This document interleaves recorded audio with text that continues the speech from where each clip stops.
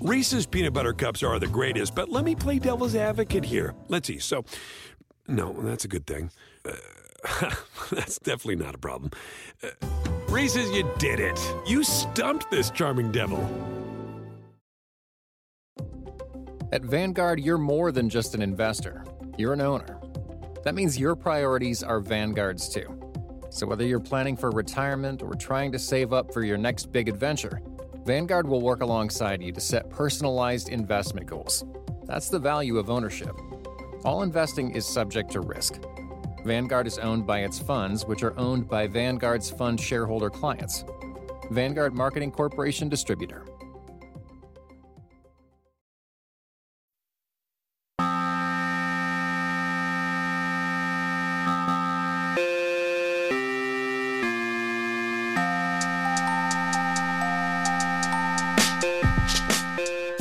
Hello everyone, and welcome to another episode of the TakeCast. My name is Davis Maddock. You guys can find me on Twitter at Davis Maddock. In this episode of the show, I am joined by Max Steinberg of SaberSim to talk about the hottest topic in the DFS streets, which is simulations of DFS contests and NFL games in order to create lineups. How do the sims work? What does it mean for DFS? How to use sims successfully? And how that is going to impact the future of how people are playing in these contests. Really enjoyed getting into the weeds of the sims, and I found Max to be very intelligent and a great conversation. I hope that you guys enjoy it as well. If you like the show, you can always leave a rating or review on the Apple Podcast Store. You can subscribe to the Patreon of the TakeCast to get bonus episodes of the show, dynasty rankings, lots of fantasy football content going on there. A link to that is in the description of this podcast. And you can just tell a friend about the show if you want to as well. That's always helpful. Now let's go ahead and get into it.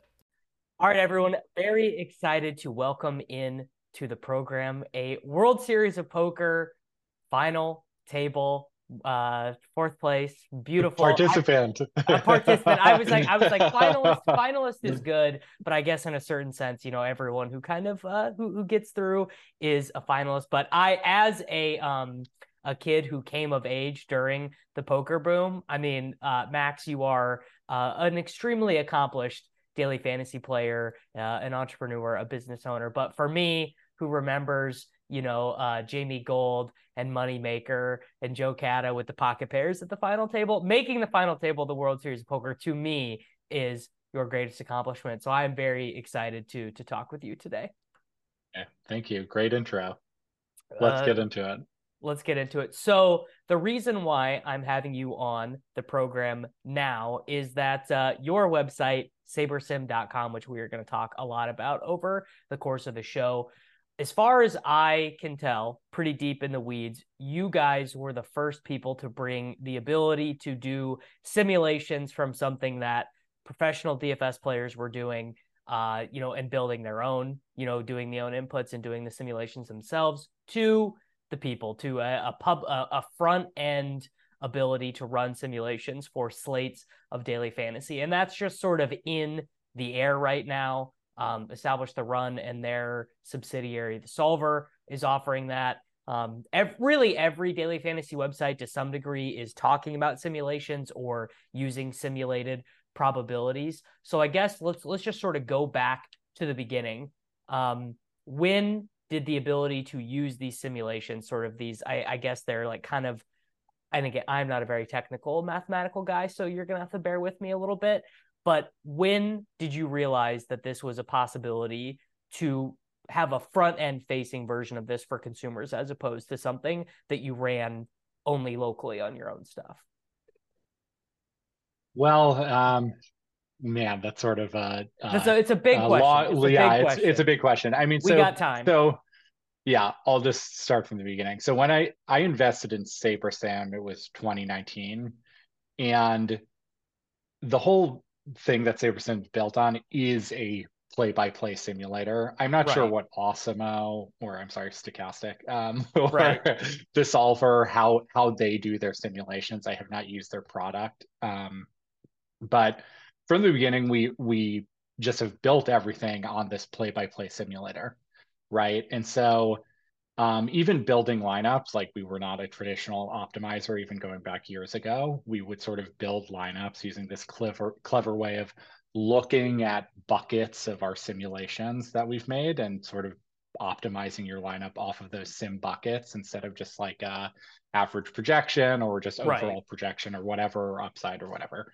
And so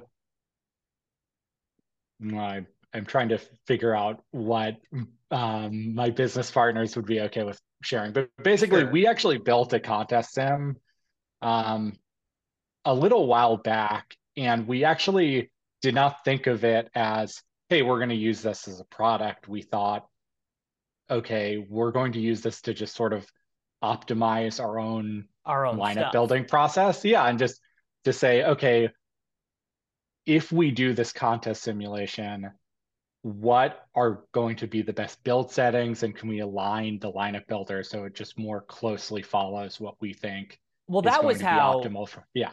that was how the original optimizers came about. The Right. original Yeah. optimizers were these, effective. I mean, going way, way back, I remember when I first started playing DFS, what we would do, me and my buddies in college, is we would download the projections from Basketball Monster, which used to be like the Right. The greatest. I best. mean, Yeah. the like Basketball Monster was unimpeachable. You had to have a subscription. If you didn't have it, you were losing. And we would download those, and we would just run a solve function in Excel to get the highest projected points in Hmm. the lineup. And then obviously, Sahil, Sahil Sood, Max Delury, he was sort of maybe the first one who we knew was using that to do 150 sets, and then also had the ability to, edit his lineups as it was happening. But basically, all the big daily fantasy sites took their cue from what people were already doing, which is, I guess, if you think about it, kind of the way innovation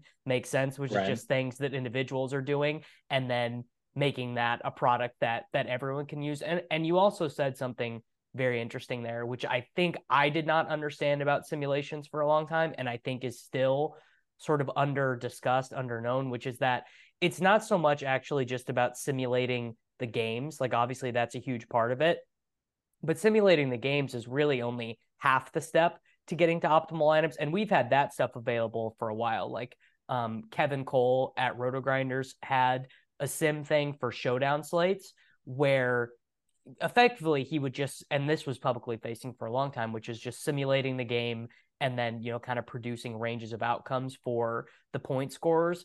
But that only will get you so far in terms of creating plus EV lineups. It's the contest simulation that seems much more tricky to me. Oh, wow. I completely disagree. I think creating the Really? actual simulations are, and I know this firsthand because we've been working Okay. on it for so long. You know, Matt Hunter is the founder of our company. Before I was an investor in it, he was working on the simulator for years. Since I invested in SaberSim in 2019, we've been working on the simulator since then as well. Hired a team, just like have been working on it very hard, and making an actual play-by-play simulator is extremely difficult. I'm like, the reason that we've actually gotten our simulator to the point where it's at, and I don't want to be like preachy and try to promote SaberSim, I'm just like speaking from our Sure. experience. Yeah.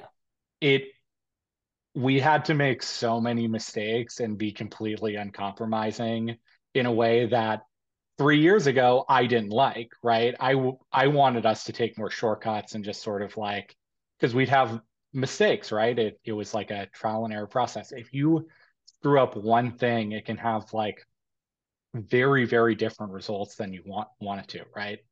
Um, Can you give me an and example of some of those mistakes that would be put out? yeah, I think recently we had something with clock management, right? It's something that we just actually recently improved upon, where it's like, how do you even project when a coach is going to call a timeout in a true Sure. play-by-play simulation, or how often someone's going to throw out of bounds more or like towards the sideline, and like developing that process. It is actually very complicated. And if you're really doing a simulation, which is a completely automated process, it takes a lot of work to actually figure it out.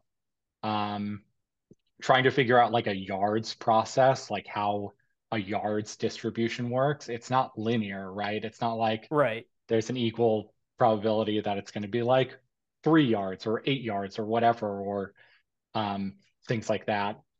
So it just is, it's very difficult, but it just takes a lot of work. It's not doable. It just takes a lot of work. So in my opinion, I feel like that's sort of the hardest part. With the contest simulation, it's all about just getting the lineups right for the contest.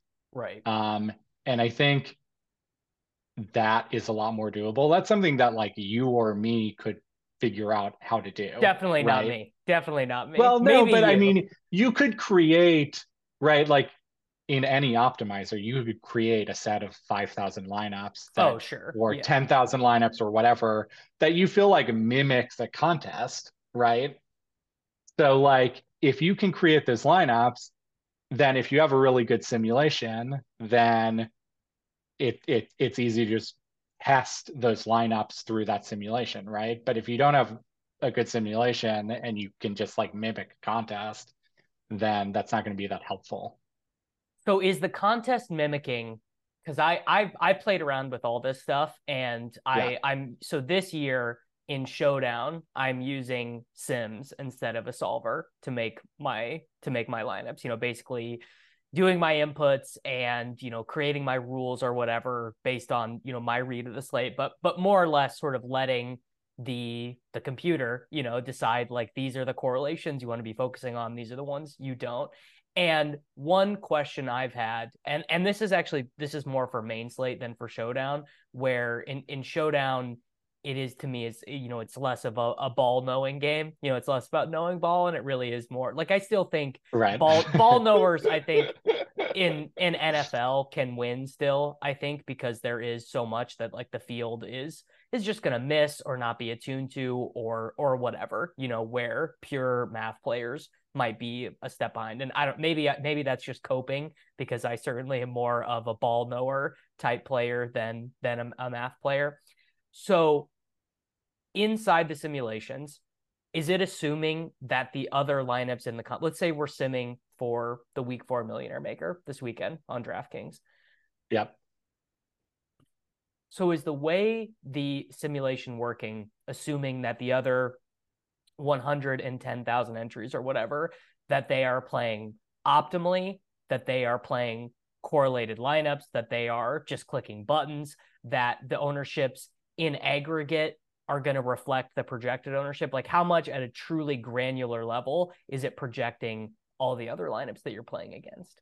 Yes. So I can't speak for other sites, but for our process, we're trying to mimic the contest as best as possible, right? For the bigger contest, it's actually more of like a toy game, right? Because we're not making like 100,000 lineups, right? We're making like 5,000 lineups and trying to mimic the entries in the contest as best as possible. Um, and so essentially we're doing that as best as possible. And then we're simulating each game using our play-by-play simulator. I think now it's like 50,000 times or some multiple of 10,000 times. And then just evaluating the lineups you build, like each lineup against that toy contest, basically, that's trying to mimic the entries as best as possible, based on, we're doing it based on actual contest results. Okay. That is, I mean, Yeah. that is interesting. And obviously Yeah. like that changes a lot based on the contests you are playing too. Like something that Yeah. might be plus EV in the Millie Maker might be like I mostly play the single entry stuff, like the 50, 100, $200 single entry stuff on Yeah. DraftKings. And um I guess to a certain degree, like probably Sims are actually more helpful in that style of contest, because at the end of the day, like truly zoom all the way out on the chart, like you're not winning in these like crazy lottery field tournaments, like without hitting the nuts. And Right. you need like the stone nuts. You got 250 points. I mean, A chain or whatever. In the smaller contest, 500 people, 1,000 people, there are you like you would not have had to have had A Chain to win the double spy in week 3 of the NFL or whatever, And so I actually feel like these tools are more helpful to actually kind of like your grinder level DFS players who are not truly playing the lotteries, but are, focusing on contest sizes that you can realize the EV in this lifetime. Or maybe that's Yeah, wrong. I don't know. I don't have a strong opinion either way. I mean, I think obviously it's very helpful. I use it, and I think ours is really good, so it's very helpful. And for what it's worth, I don't know if you've used our product, but we do have different contest sims for different contest structures, right? So there's one that considers more of a high stakes or single entry ownership, low stakes, multi-entry, and then like flagship contests like the Millionaire Maker. So we try to take into account all that stuff. And what I've noticed when I've been, reviewing and just looking at what our simulations sort of favor, it does seem like for a Millionaire Maker style contest, just, you're just going for win rate basically, where single entry, playing just like a chalky QB can be very good, right? So it definitely is different strategy for different contest styles. Well, that's actually something that is sort of on the tip of the tongue right now too, because super chalky teams won all the money on DraftKings in week 3 of 2023, right? You needed Cousins or Herbert. You needed Keenan Allen. Mike Williams was in some of the contests, some he wasn't. Tyreek, obviously, and that I think is sort of at the heart of what the Sims do the best, which is that they're, and I mean, you've been around DFS for a long time, this, like, oh, the 25% owned chalk running back, like you can't play him in this tournament, like he's just too owned. And that is Brian Hooper always says this, but that's basically just like numerology for bros instead of science. Like it's basically just it is a heuristic that was really helpful for winning in like 2018 or 2019 when the field had less access to these tools and just in general was not as sharp, but is far less applicable now because you can actually get the answer. Right. No, it's true. And so far studying the tool, the answers have been interesting, at least from SaberSim's perspective. I used to sort of be in that boat about, if a running back or some player is going to get X ownership, I don't want to play them. But that actually, when, looking at the contests and looking at the simulations, I actually feel like that's less true now than I thought before. So just a interesting tidbit. Well, it actually makes sense, right? Because if assumption A is the field is way better, there's not very much dead money in these contests. The field is as time goes on, the field will only get better and better at identifying the best plays. So it doesn't really make a ton of sense to just be giving up 15, 20, 25 projected points in every single lineup you're making, because you are just asking for too much to go your way. And I never really thought of it that way before. And it's something that I'm trying to apply to like my personal play a little bit more. Like you just don't, especially in like these single entry contests, like you don't need to just fade like literally every single one of the best plays. That is a much harder avenue to realizing equity than playing some of the best plays. Yeah. One thing I've noticed this season as well is people are really now into, and I don't know if this is the sim influence or something else, but they're just like isn't a chalk quarterback anymore. Yeah. It's just like quarterback ownership is getting really, really spread out. And it's just something I've noticed through the first few weeks of the season. It makes me think like, are people kind of going too far trying to sort of like have this like tricky sort of process that's sort of just leading them astray from just like playing the best plays or playing the best QB? Like Kirk Cousins, Justin Jefferson was not that owned. Justin Herbert, I think, was not very owned. It just was like, did not end up, when people are like, oh, I really love this play, it's just like they are just not getting that high ownership. So it's kind of interesting. It is interesting, and I can only speak from my perspective as someone trying to use these tools, but still, again, at the end of the day, clicking the buttons myself. Like I go in and make my lineups as educated as I can be. And a lot of what I mean, actually this season, I just have been losing money with 3% owned Lamar Jackson because like Nice.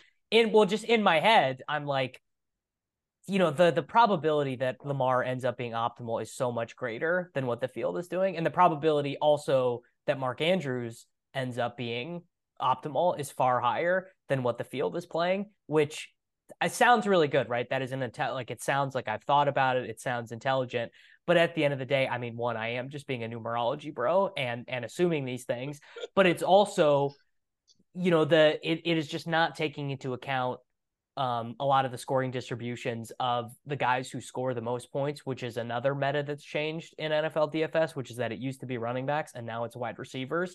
And the wide receivers obviously are going to correlate so heavily to their quarterbacks. Like Tua and Kirk Cousins are just going to end up being in optimal lineups so often this season because they are connected to the highest scoring players in the NFL. Whereas someone like Mahomes, who, if we were running Sims in 2019, the year he won MVP with Kelsey and Tyreek, would have been the optimal guy a lot of the times. But like the like very niche DFS stuff is that he doesn't have guys who score a lot of points with him, which I guess I would have a question as to how the simulations are accounting for that like any given week, Mahomes is fairly likely to be the highest projected scoring quarterback, but is not going to have very many other good plays on his team. Yeah. So last week, when I was reviewing, what it turned out to be true for SaberSim was SaberSim just really liked just Mahomes, Kelsey with no one else, skinny stacks. And that was basically it. It seemed like maybe some Pacheco with him too, but it just goes to show also it's like, it's not like these contest sims or the simulations are going to do something that doesn't make any sense, right? It's like if it doesn't follow logic, then probably something is wrong, right? And still a huge part of making good lineups is projection. So, it's just like none of these guys are projecting well. Hopefully Rashee Rice at some point starts projecting well because he looks really good. But it's not just like you're going to do these simulations. It's going to unlock that you should just use like Mahomes and MVS every week until it hits. It's not like that. So yeah, something that as I was reviewing last week, it just SaberSim just really, really liked Mahomes, Kelsey, just that skinny stack, not even a bring back, and that was it. And that seems actually pretty straightforward when you think about it, but it's nice to have that confirmation and the actual data-driven analysis like SaberSim does. It is. And I mean, you actually like, I feel like it's almost become passe at this point to say like, the projection inputs matter. Like no one even is like talking about the accuracy projections anymore. There are multiple people who play in the high stakes contests and stuff who just use publicly available projections, whether it be ETR or RG or SaberSim or whoever, and that's just the inputs that they use, and then their bet is that my simulations are better, my contest simulations are better, my projected ownership is better, whatever it might be. But there is still like some value in knowing where the projections can be faulty and taking a stand. Like an example for me is on Thursday night, or was it Monday night, the Eagles Buccaneers game. I went in to my projections that I'm using for sim stuff, and I changed the Eagles rushing share. I like moved Swift way higher, moved Gainwell down, moved Hurts down a little bit because I mean, one, I thought that was like close enough to being accurate, but the way that I built, maybe this is just because I'm not understanding the play-by-play simulations that well in terms of like, so if I give Swift 40% of the carries and Gainwell 30%, like how is that building into the range of outcomes of like what happens when Swift gets 65% of them, or what happens, like, or how it deals with the efficiency. I feel like that is maybe something that can be built into these. And I know It's stuff that people inside of DFS have worked on for a while, like what's the right way to calculate ceiling projections. And I mean, feels very important for contest simulations, but I don't really know how you would tackle that. Yeah, I mean, we try to make it so you can adjust Right. players very easily, and it actually is built into the simulations. But yeah, it's very hard. I mean, person who comes to mind is Petty Theft. Clearly does not use simulations. He is hilarious and sort of like rags on them, but he's a really successful daily fantasy NBA Yeah. player, like probably one of the best. He clearly is very good at projecting, and there's different ways to win. I don't think anyone is going to say that simulations or contest simulations is the only way to win. It's kind of like, we were talking about poker before this. It's like with poker, it's like there's people who are good at reading people. There's people who are really technically sound, very mathematical, and there's a lot of ways to win. Same with DFS. You could be a tape pro. You can be someone who just has really good intuition, who's been playing for a really long time, or you could use some sort of model or some sort of contest simulation. There's lots of ways to win. Well, that's actually kind of what I wanted to get into next is obviously you've been in the poker world for a while because you were a poker boom guy as well. Like you started playing in 2008. I started playing in when I was in high school, which was 2006. Yeah.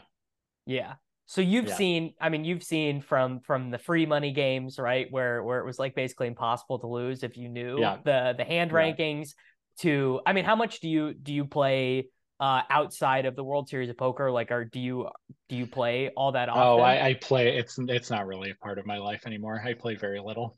I Yeah. play a few World Series of Poker tournaments a year and sometimes a cash game, but that's basically it. But yeah, I mean, it certainly there were similar arcs, right? When I first started playing poker, if you just played really tight and played like 20% of hands, you'd probably win.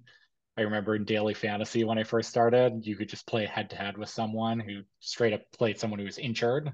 Right. Um, there wasn't good information, right? So um, it was very similar like that, and that's why sort of when DFS started getting popular, I just jumped right in. I'm like, wow, this is like online poker in 2006, right? And yeah, I feel like with these contest simulations that are being built, I mean, especially ours, in my opinion. I can't speak for the other ones.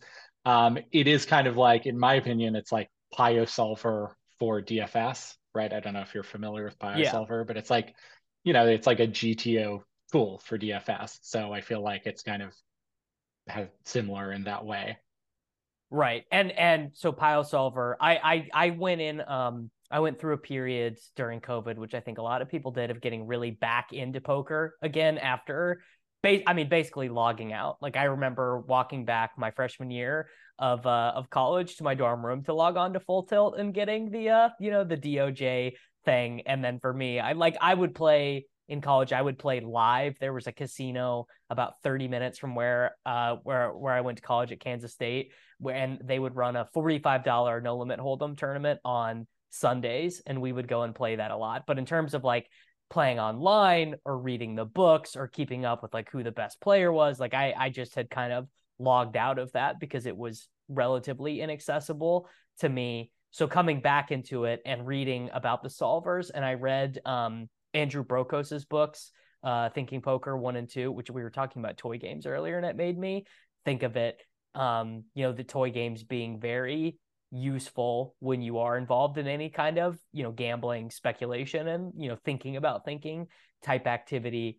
And it does to me very closely resemble poker or sports betting or whatever, where it's like anything where there's money to be made on speculation, eventually it just becomes harder and harder to mine that gold, right? As everyone kind of understands the rules that the game is being played by. And yeah, when I started playing DFS, no one understood the rules. Like everyone was terrible. And all these sites existed. You could get so much more money down.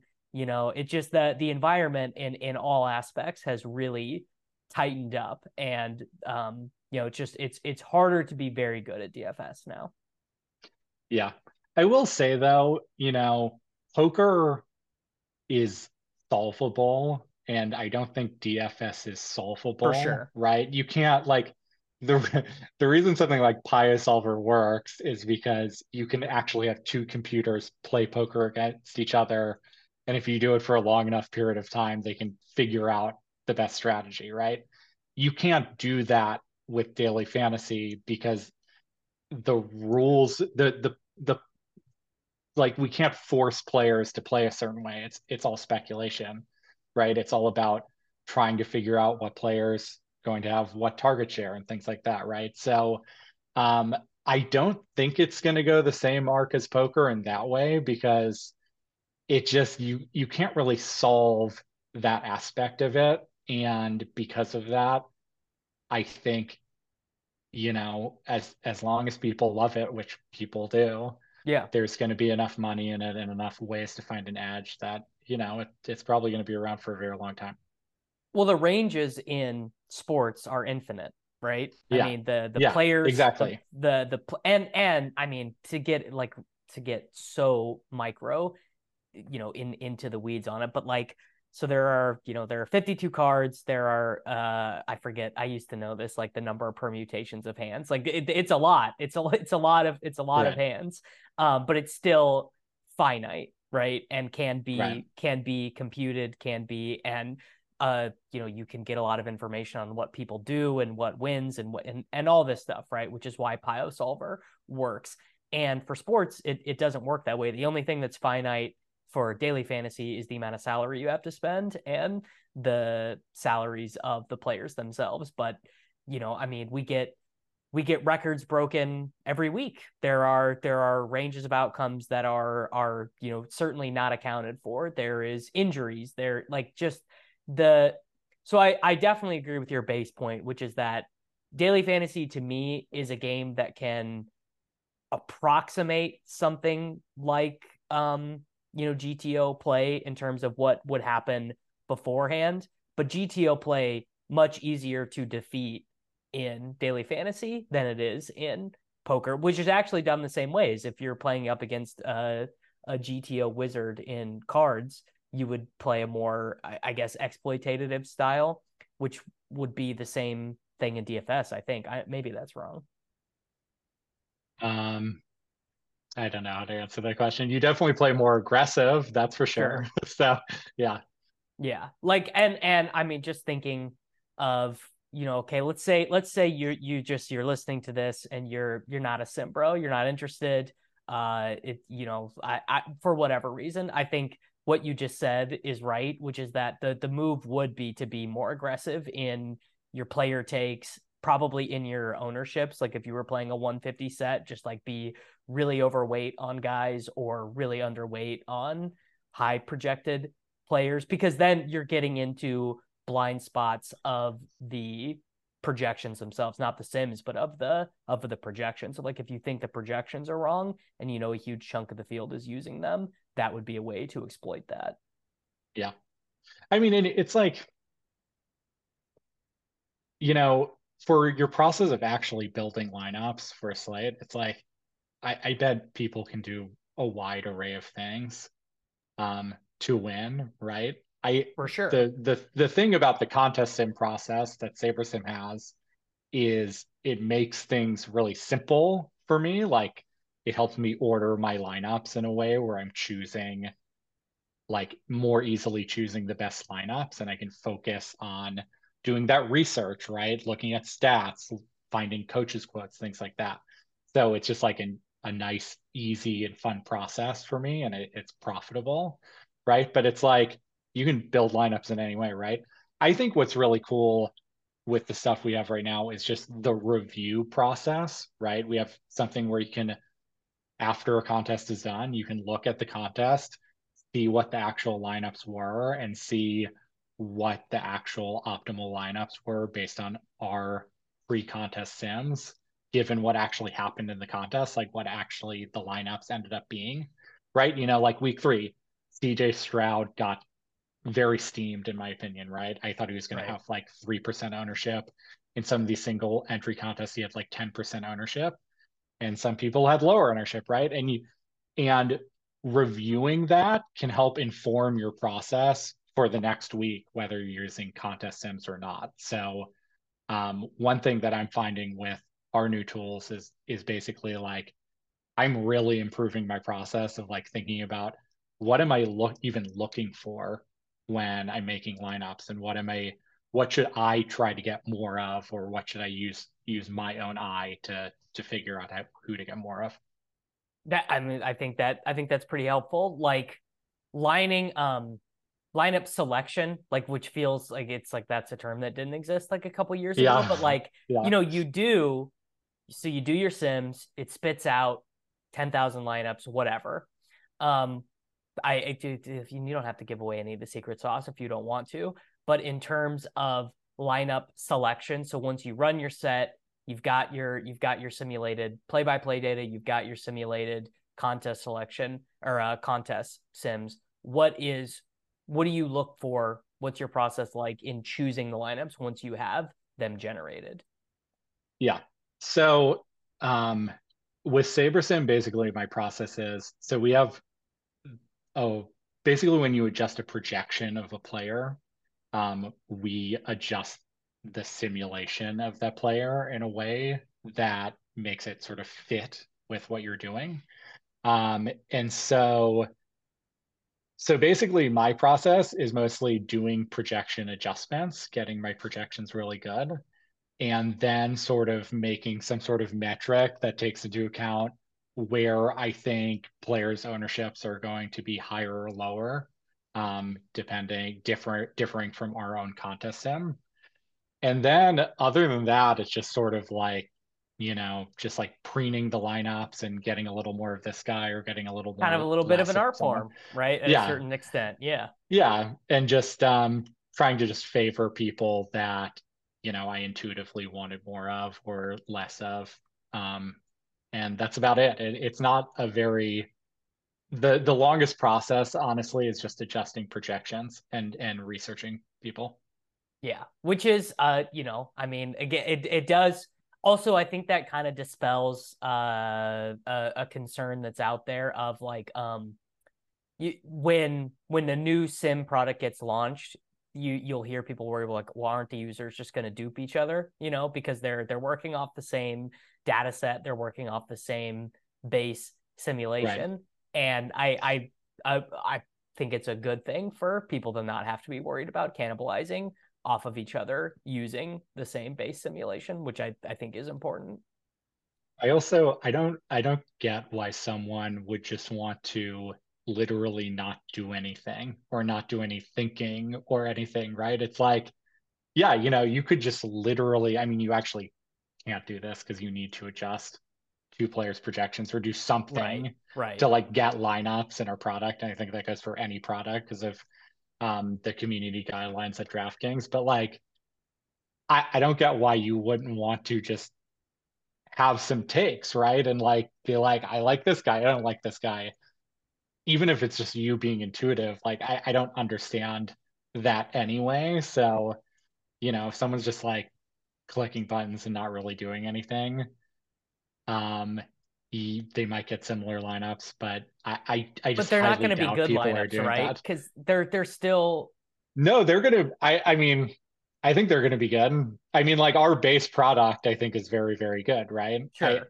I think you're certainly gonna get profitable lineups. I just think you can make them more profitable. Right. Okay. Sure. Yeah, It's not using it to the full extent of what it could be. Okay, so the last thing yeah, that I want to chat about is what I think is sort of it's the thing that I'm most interested in, which is these best ball contests. Like okay. it's the thing that I've had the most it's the thing that I have the most fun doing. It's also the thing that I think is like the most exploitable right now. Now, obviously, how often am I realizing my expectation in Best Ball Mania 4? Like once in a million lifetimes, right? So one, what would bringing Sims to season long fantasy look like? Two, is it even because of the top heavy nature and the fact that it is literally one 17 game slate that takes, 17 week slate? Is that even something that is worthwhile building? Yeah, just sort of your general thoughts on that arena. Yeah. So I think in a way, there's a way that it wouldn't be helpful, right? And I think what would be really hard to do technically is to take into account how players change throughout a season, right? Or simulating injuries or whatever, things that it just would be really difficult. It's very complex. It just adds like a whole other layer of complexity. Um, but I think it is something where you could create some sort of toy game that might help you with lineup construction. And we're very early in this, right? And as you said, it's like hard to actually know if you're doing something right or wrong. It's all kind of theoretical, like just because someone won Best Ball Mania or some big DraftKings basketball contest, Right. does that mean they were good or that means they're lucky? Right? Probably means they were lucky. Well, Maybe they were good. it for sure Right? means they were lucky, They're right? really Yeah. lucky.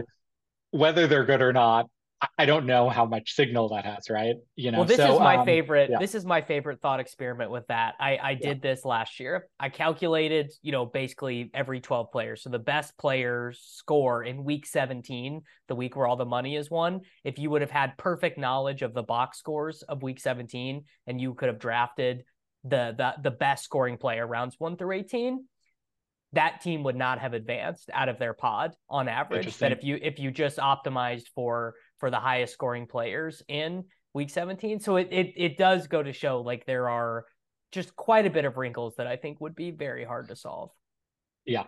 I think lineup construction in best ball is super interesting. And I think I have a theory about how people build lineups that I think might be a mistake, but that I think if you tried to like simulate a season, it might show that.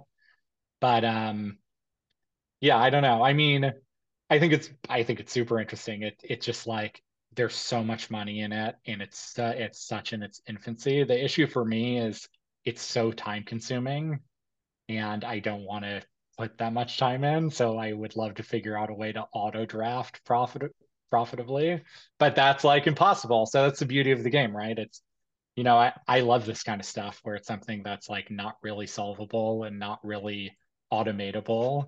It really evens the playing field. So I think it's really cool. I don't spend that much time on it, but it clearly is very fun. And I think it's a cool new game for sure. Well, I mean, the thing that people love the most about it is that it's not even close to being solved, that we don't really have the answers Right. on what should you be optimizing for? What is actually the perfect roster construction this given the subset of rules that we are playing in, or what does your distribution of positions early on in the draft when you're spending the most capital, what does that actually now we have like we can guess and we can have intuition like, oh, if you don't take a quarterback until the 11th round, maybe take 3 of them or just whatever, Right. and that is the kind of thing that Brian Hooper built an attempt at this basically, and then Underdog told him he couldn't use it, that it violated terms of service, but like kind of started trying to lay the groundwork for what like basically just a smart auto drafter, not a solver, not a simulation, not anything he would consider perfect, but just a smart Right. auto drafter. And I mean even that like a smart auto drafter that was allowed and that I thought worked, like I would use in like the $5 contest so I could max them all out without having to spend the time doing it. Yeah. And my guess is 5 years from now, there's going to be like a best ball drafting strategy that's wildly different than what people do now. I would bet money on that.